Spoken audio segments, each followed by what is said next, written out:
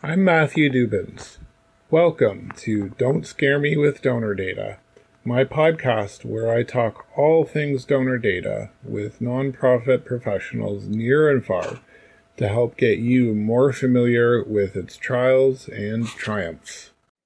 What had precipitated this was I wanted to talk to you about your understanding of what exactly have you noticed with regards to like fundamental fundraising analytics. Like what amongst these analytics has changed with the onset of this pandemic, and perhaps what hasn't changed so much. Is I know that you're a part of responsive fundraising, but I mean I think also have your own work that you do apart from responsive fundraising, and I'm just curious to hear like what you've learned throughout this whole ordeal. Yeah. So just to give you a little brief on my background, I spent 25 years in higher education in Greater Boston. 15 of those years were at MIT. And I've done, you name it, in advancement, pretty much everything from alumni relations, annual giving, major gifts. Many of those 25 years were in some level of management, beginning management, middle management, and senior management. In and out of campaigns, all different, small institutions, large institutions, research universities, liberal arts, public, private. So I feel like I've, in the higher ed space, really covered the landscape there without Mm-hmm. without having to move. There's so many universities in the Boston area. I was able to experience a lot of different organizations and really, I think, enrich my own knowledge of how higher ed advancement works. So you're asking, what am I seeing that is different or is not different in this era? So now I am a consultant. I started my own consultancy about 3.5 years ago.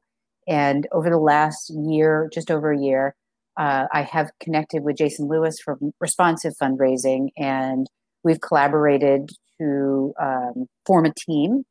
And I represent the New England area for responsive fundraising. So I sort of toggle between both my own consultancy and working with Jason. Mm-hmm. I think one of the big things that has changed, obviously, is that we are now trying to advise people on how they're connecting with people when you cannot physically connect with people. So one of the things that is happening is that universities, or all nonprofits really, are trying to engage their constituents online. And so in terms of data, that's an opportunity to be collecting information about people. And I mean that in the best sense, who is being responsive to an online relationship with you. What can you do while you are online to learn more about them? For instance, you can take surveys on Zoom calls and things like that. So you ought to take advantage of the audience that you are capturing and learn about them while you have them in the room, so to speak, in the Zoom room or whatever platform you're using. In addition to that, I know that universities and other nonprofits are using their social media outlets more to push out content. And there again, you're probably building a larger audience because that's where you're meeting up. And you can learn more about people from their social media relationship with you. Up to and including, you should be collecting their social media handles. Certainly LinkedIn, I think, is a great one because, folks tend to update that on a regular basis. And it is something that can give you a lot of insight into who they are, their career, their volunteer opportunities that they've had. And all of that should be collected and analyzed. And, it's one thing to understand, for instance, for universities, who alumni were when they graduated. For example, what was their major? It's yet another to sort of map out, based on what you know about them professionally, where they are now. And I know from my graduate work in human development is that people want to be met where they are now, not who they were when they were 18, 19, 22, that kind of thing. Mm-hmm. So I think that's a big change that people need to focus on. What has not changed is you're still looking for the same indicators in terms of wealth and inclination, and to think about who it is you, in the fundraising sense, who you should be paying attention to. There is an additional factor that I like to talk about, which is liquidity. Very often we're analyzing for wealth indicators, and that's fine, but just because on paper someone has all of the wealth indicators does not mean that they are liquid. And certainly it does not mean that they are inclined. So it's a combination of factors that you have to look at in terms of their wealth, but then of that wealth, how much is reasonably liquid? And then given that, are they highly inclined or not highly inclined? And then you know what the starting point is. Of course, all alumni or all constituents should be engaged on some level. Others, where there are good indications, could be engaged on an even deeper level. So this is still relationship building. That has not changed at all. But I think data science can help you point to those folks and tell you where to be spending your time the most. You won't be accurate 100%, but it'll certainly help lead you to folks that might be more interested in your cause and your mission. Mm-hmm.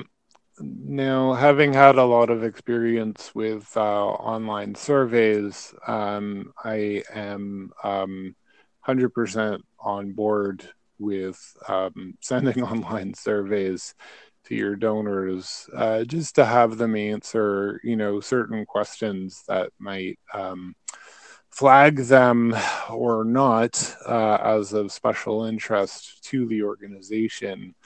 But then, you mentioned looking to their social media accounts.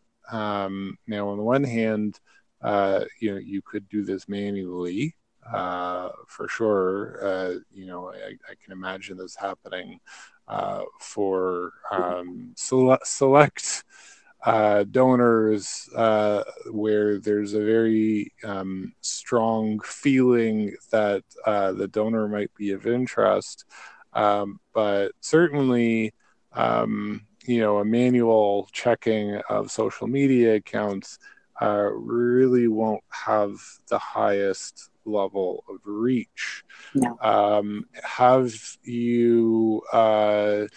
Have you seen indications that organizations are turning to, some kind of like social media scraping services? Absolutely.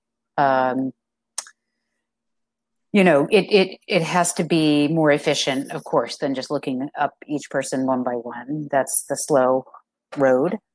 Evertrue is, I think, one of the primary places where people have contracted with, not to do a commercial for them, but they have certainly emerged in the higher education and education market in terms of a vendor that is doing social scraping and helping organizations stay connected with their constituents through social media and learning details about people, so that the programming is smarter once you know people. Locating people is easier. Keeping connected with them is easier. No matter where they go, you can stay connected with them. But there are other services, of course, for straight up social scraping. Mm-hmm.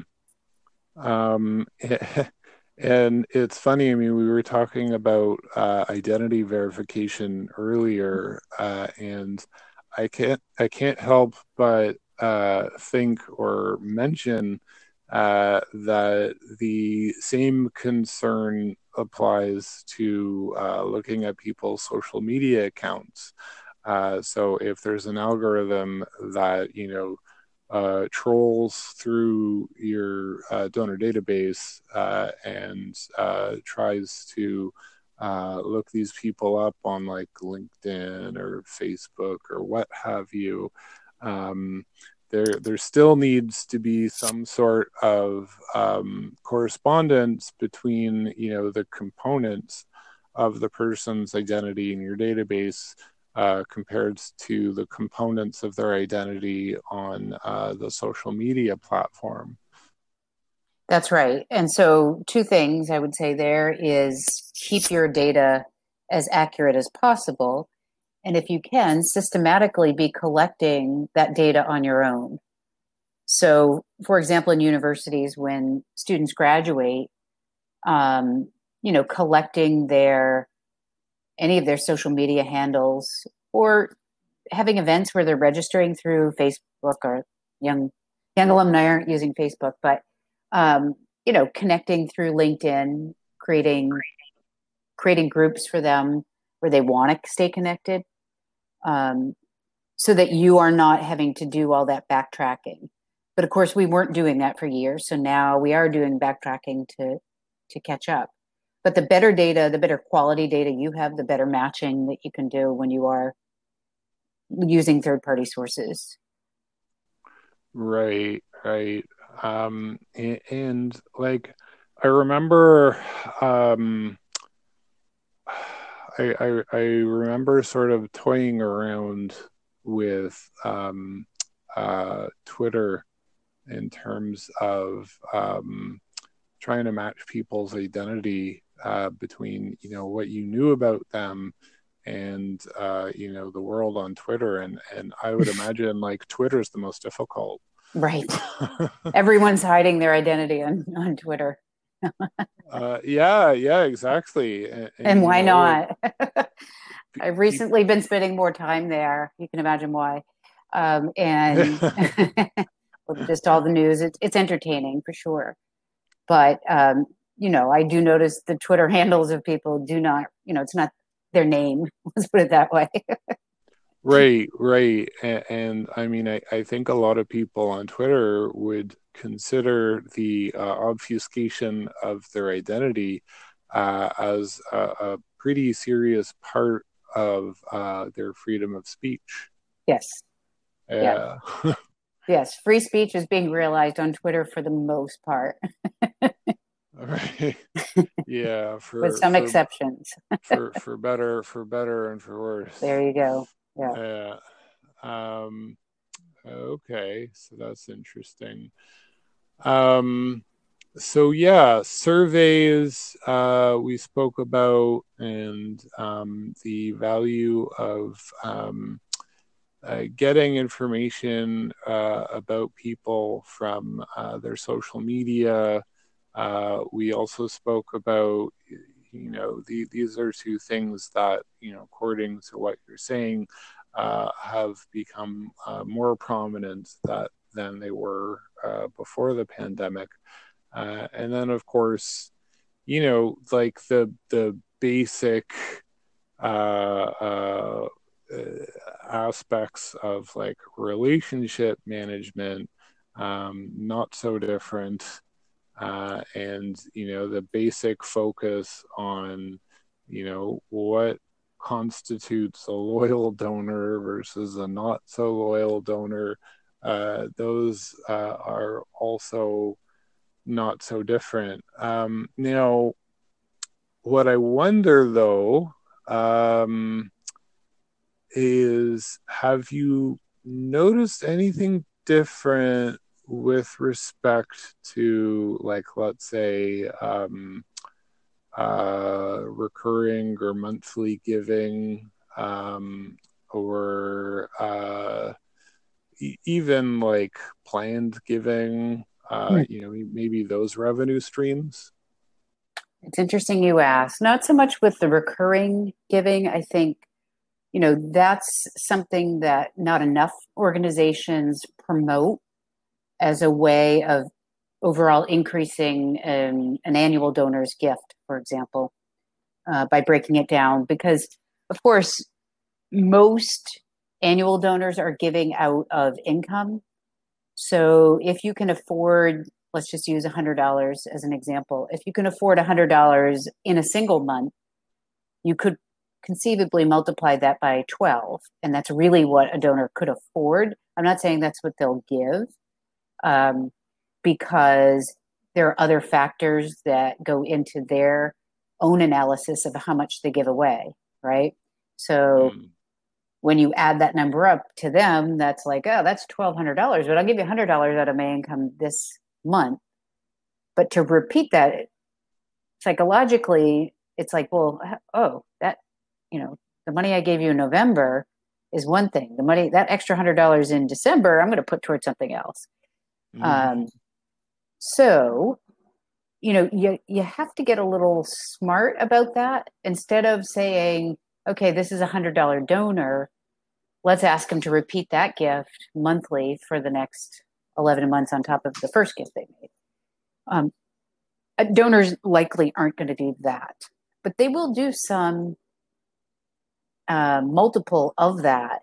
For example, you may say, I've had my graduate universities solicit me 3 times in 1 year, which 2 times was cool. First one was a general fund. Second one was a special project. Third one was, hey, you gave twice. Why not give again? and which suddenly I thought, well, I'm a tri-bunt, like a lie bunt. And I kind of stopped them. But another thing they used to do was, okay, tuition has gone up X%. Will you, on top of that gift that you just committed to, add X% to the gift that you just committed to, making your gift? Let's use $100 again. Instead of $100, will you give $110? That was one of their tactics, which sometimes I would agree to, and other times I just kind of get annoyed that they were doing that, because I am a loyal donor and I know they don't have a high percentage of donors giving. I thought, well, let's spread that out and let somebody else give that extra $10. So that's one thing. And it's interesting about planned giving. I have a friend who is an attorney who helps people with their wills. And guess what? Business is way up. When you're in a pandemic and your health is potentially at risk, that is the time when people say, gee, we ought to put our affairs in order, because we don't know what's going to happen to us personally or to our family members.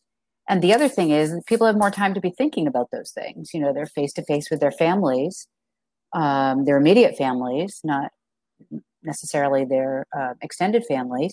And, let's face it, people are dying at a higher rate than usual. And so death is on one's mind. So I do know, at least from my friend's viewpoint, that the preparation of wills has gone way up. Now, whether or not that has translated into nonprofits seeing benefits there, I don't know. But I would advise my clients to understand that people are thinking along those lines. So they ought to be having those conversations, knowing that more people are either reanalyzing their wills or creating them in the first place.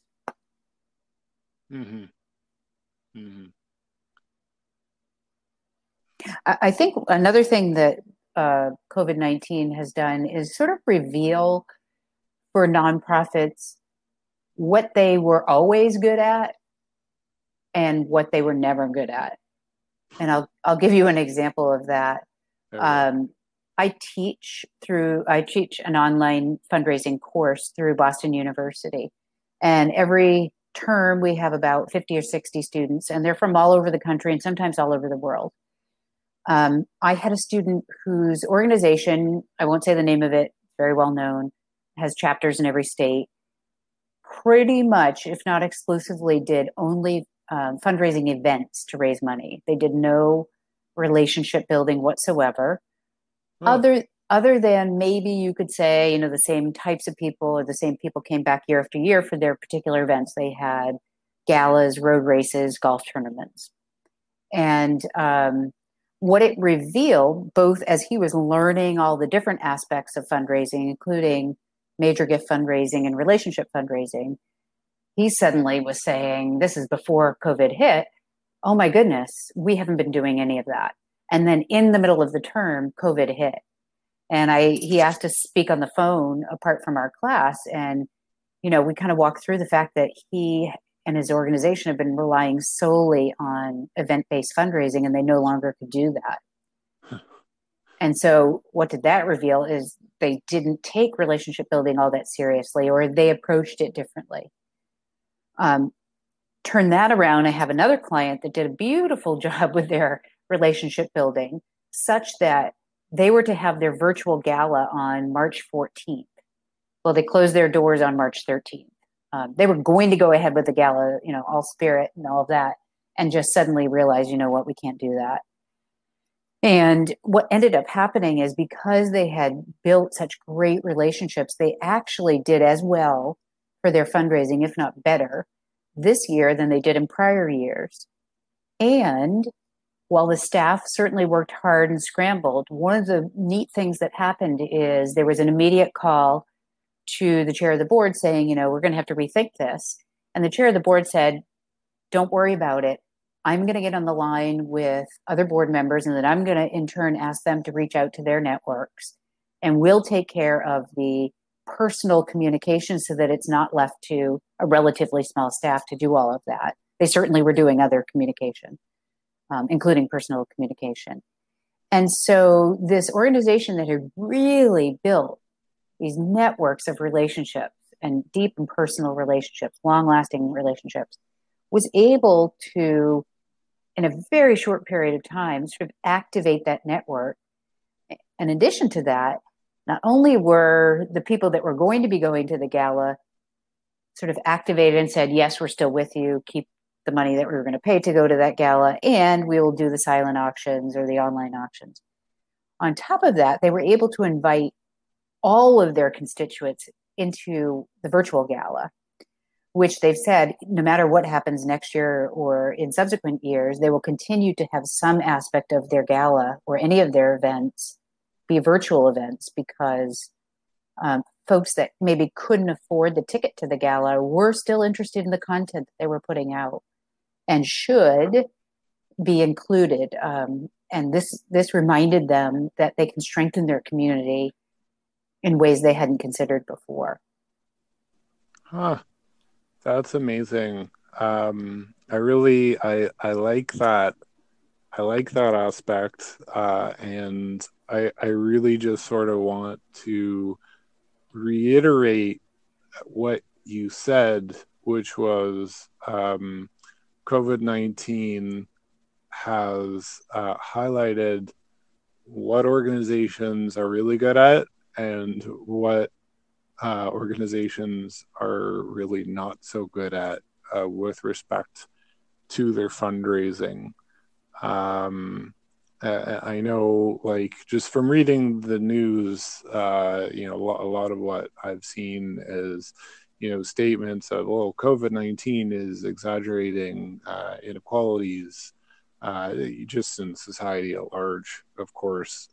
And so this this observation of yours that you've pointed out is a somewhat different perspective on the matter, and there's certainly some good news stories in that perspective. And there's this one example from up here in Canada.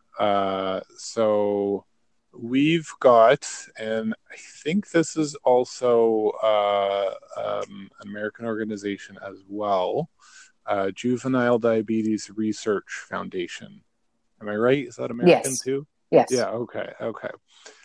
Anyway, so JDRF, they had a major fundraising event, like just across the country, kind of a thing. I can't remember whether it was like a charity run or walk or something, but anyway, regardless, I mean, this is something that drew in a lot of revenue for them. And so then, of course, COVID-19 hits, and they are flung into the situation that so many other organizations, not only across the continent but across the world, were experiencing. And so naturally, they similar to this virtual gala idea that you had just finished talking about, they had sought an alternative to their national fundraising event that could be done completely online. And so they did it. They basically organized this thing in like record time. And I feel like I want to reach out to someone from their organization and ask them like how it went, what kind of revenue differential was there, did people really step up to the plate, or did it flop? But I would have a hard time truly believing that it was a complete flop. So I'll be sure to update you if I manage to reach someone from their organization. Yeah, it's interesting because behind that, you need to have built relationships, at least on the first level of, can you count on a group of volunteers, for example, to reach out to the folks that they know to get them connected back to you and your cause. Here's another thing that I heard about that made so much sense when I heard about it, is the show and tell aspect of it. There are many organizations that don't necessarily obviously line up for COVID-19, support. For example, if you're not an organization, or if you're an organization that maybe teaches young students classical music, right? On the face of it, you could say, well, we could do without that. But then let's take this a level deeper. Or these young people are stuck at home with daytime schooling that is less than optimal.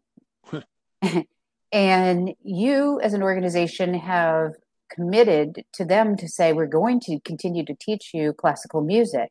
Imagine the gratitude of the parents whose kids are continuing to do something that they're very passionate about online with such care that they're not going to be losing their ability to play. In fact, they will probably be getting ahead of most students who are, for example, in a school band, because they have that special attention. Now, if you turn and said to those parents, how do you feel about that organization now? Now, it may not be like food relief or shelter relief or that kind of thing, but it draws into the heart someone who cares very much about their child, probably the primary thing in their life, and occupies that child with their passion. I'd feel great about that. My son plays baseball. He's back playing baseball right now, albeit very carefully and all of that. And I'm thrilled because that's his passion in life. So that's what I mean about something may not be so obvious, but if you can draw the story out such that you are really touching the hearts of those that you're impacting, and sharing that story on a broader level with other people who can appreciate like why that's important. Or even if we're still using classical music as the example, why is classical music important to teach or to have people master? But I did see an example of a food bank. Early on, people were lining up in their cars and the lines became longer and longer. And the director of development at the food bank just went to the parking lot with her camera, with her iPhone, and just, from a distance, didn't show anybody specifically, just showed the line and then put it on her own social media. And she said suddenly she was getting inquiries from people that obviously were her personal connections saying, how can I help? So that aspect of showing what is happening when we're all shut in, if you're able to do that, and then telling your story behind that, can be also powerful. And back to, well, why does that matter? Well, if you're using that medium of showing and telling through social media, people always want to go viral, right? If you have a very good story and it's hitting the hearts of people, it will be shared. And perhaps you'll be reaching an even larger audience than you had at once understood who cares about you. Mm-hmm. Yeah, that's really powerful. There are upsides to all of this. I mean, this is not fun for anybody. Let's not sugarcoat it. But I'm somebody from the start who said, there's still beauty in this world. Of course there is. As long as there are people in this world, there's beauty in this world. Find it. You could easily focus on the negative, or you could search for your own beauty in what's around you and point that out to people. I think people are longing for that, given everything else that's going on. Particularly in our country. You're lucky to be Canadian. I know not everybody will agree, but I'll speak it out loud. I agree. I agree. Yeah, just the chaos alone, or even the sadness of so many people, getting sick and or dying, and that alone can be frightening, can be, people can feel defeated. But I think we also have to look for the good and look for the beauty and focus on that as well. I love it. This is much more of a sentimental conversation than I had anticipated, Teresa. What were we talking about? Data? See, not all data people are cool, yeah. right? Yeah. Well, here's the other thing about data. All the data that we are analyzing or looking at represent actual people. So it only informs our relationship. It doesn't substitute for our relationship. Yes, absolutely.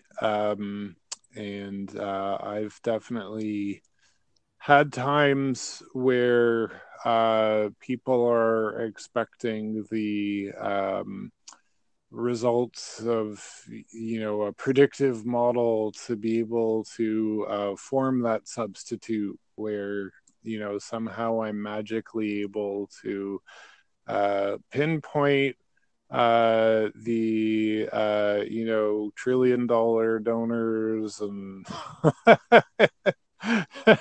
God knows what. But I like to say the same thing in that the data is a supplement to your own relationship with the person, and you can't expect the data to do 100% of the heavy lifting for you. Yeah, we call that in responsive fundraising, we call that arm's length relationship building or fundraising. And it tends to go to a place which is more efficient, right? So we need more money. Let's send out more emails, more letters. The thought of getting people on the phone, particularly right now, is so scary to people when the opposite should be true. It should be a joy for both parties to have someone to talk to who maybe cares about your organization and whom you can care about. That can be very powerful. So I say to people, I participate in online chat groups about these subjects. I say to people, get over it and overcome your fear, and you will see great things on the other side of that. You will be surprised at every turn. But I understand why people are hesitant, because they're placing themselves in the position of the person they're potentially contacting and thinking, why would they want to hear from us?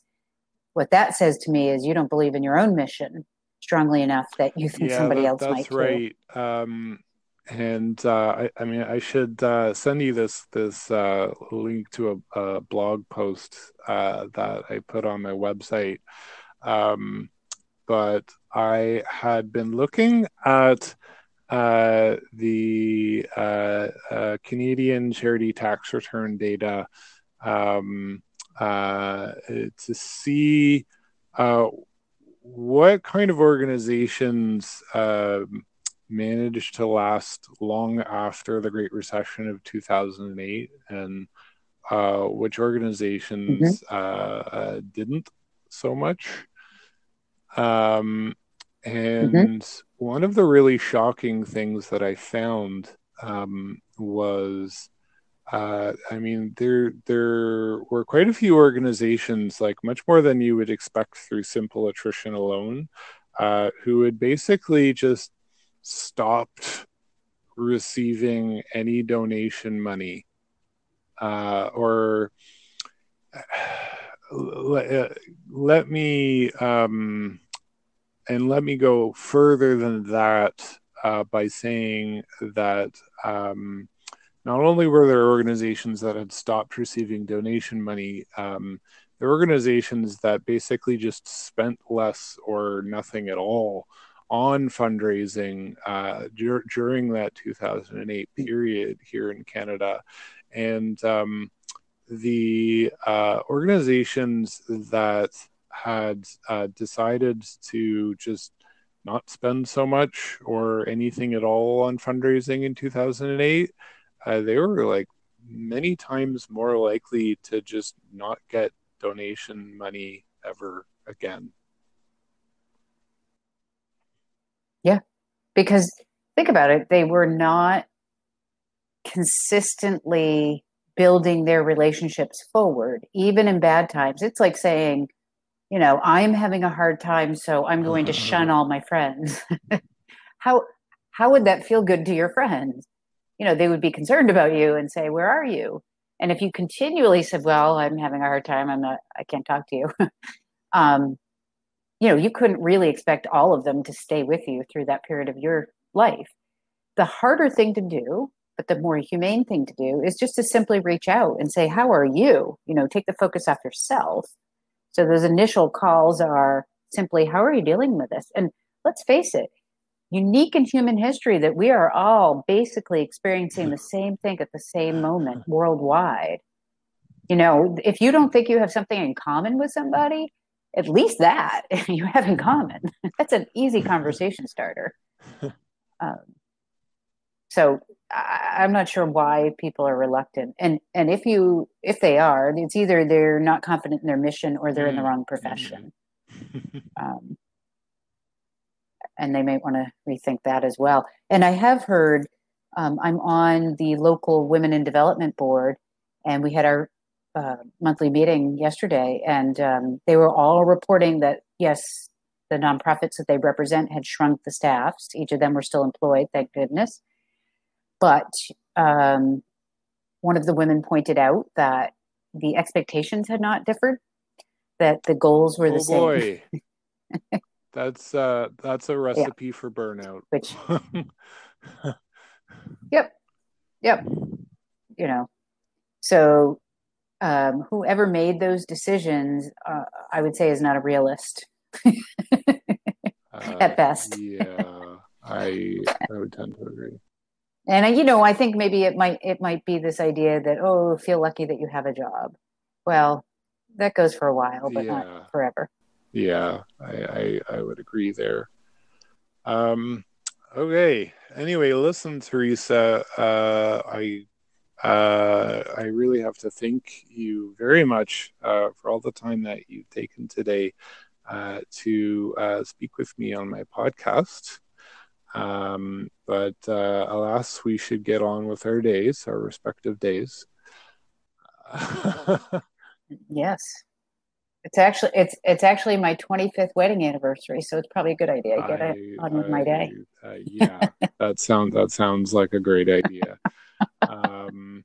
But if you'd like, I could put a link to responsive fundraising on the description of this episode, just for any of my listeners who are interested in learning more. Are there any? Is there any other link that you'd rather me put up there, like to anything else? That works perfectly. Nope, that works Okay, perfectly. great. Okay, fantastic. Well, listen, I will say goodbye now, and thanks again. All right. All right, you too. Bye-bye. All right. Stay well, Matthew. That's it for today's episode. If you'd like to find out more about me and the services that I offer through my data science consulting company, feel free to visit www.donorscience.ca. I hope you've learned something interesting from this episode and that I haven't scared you with donor data.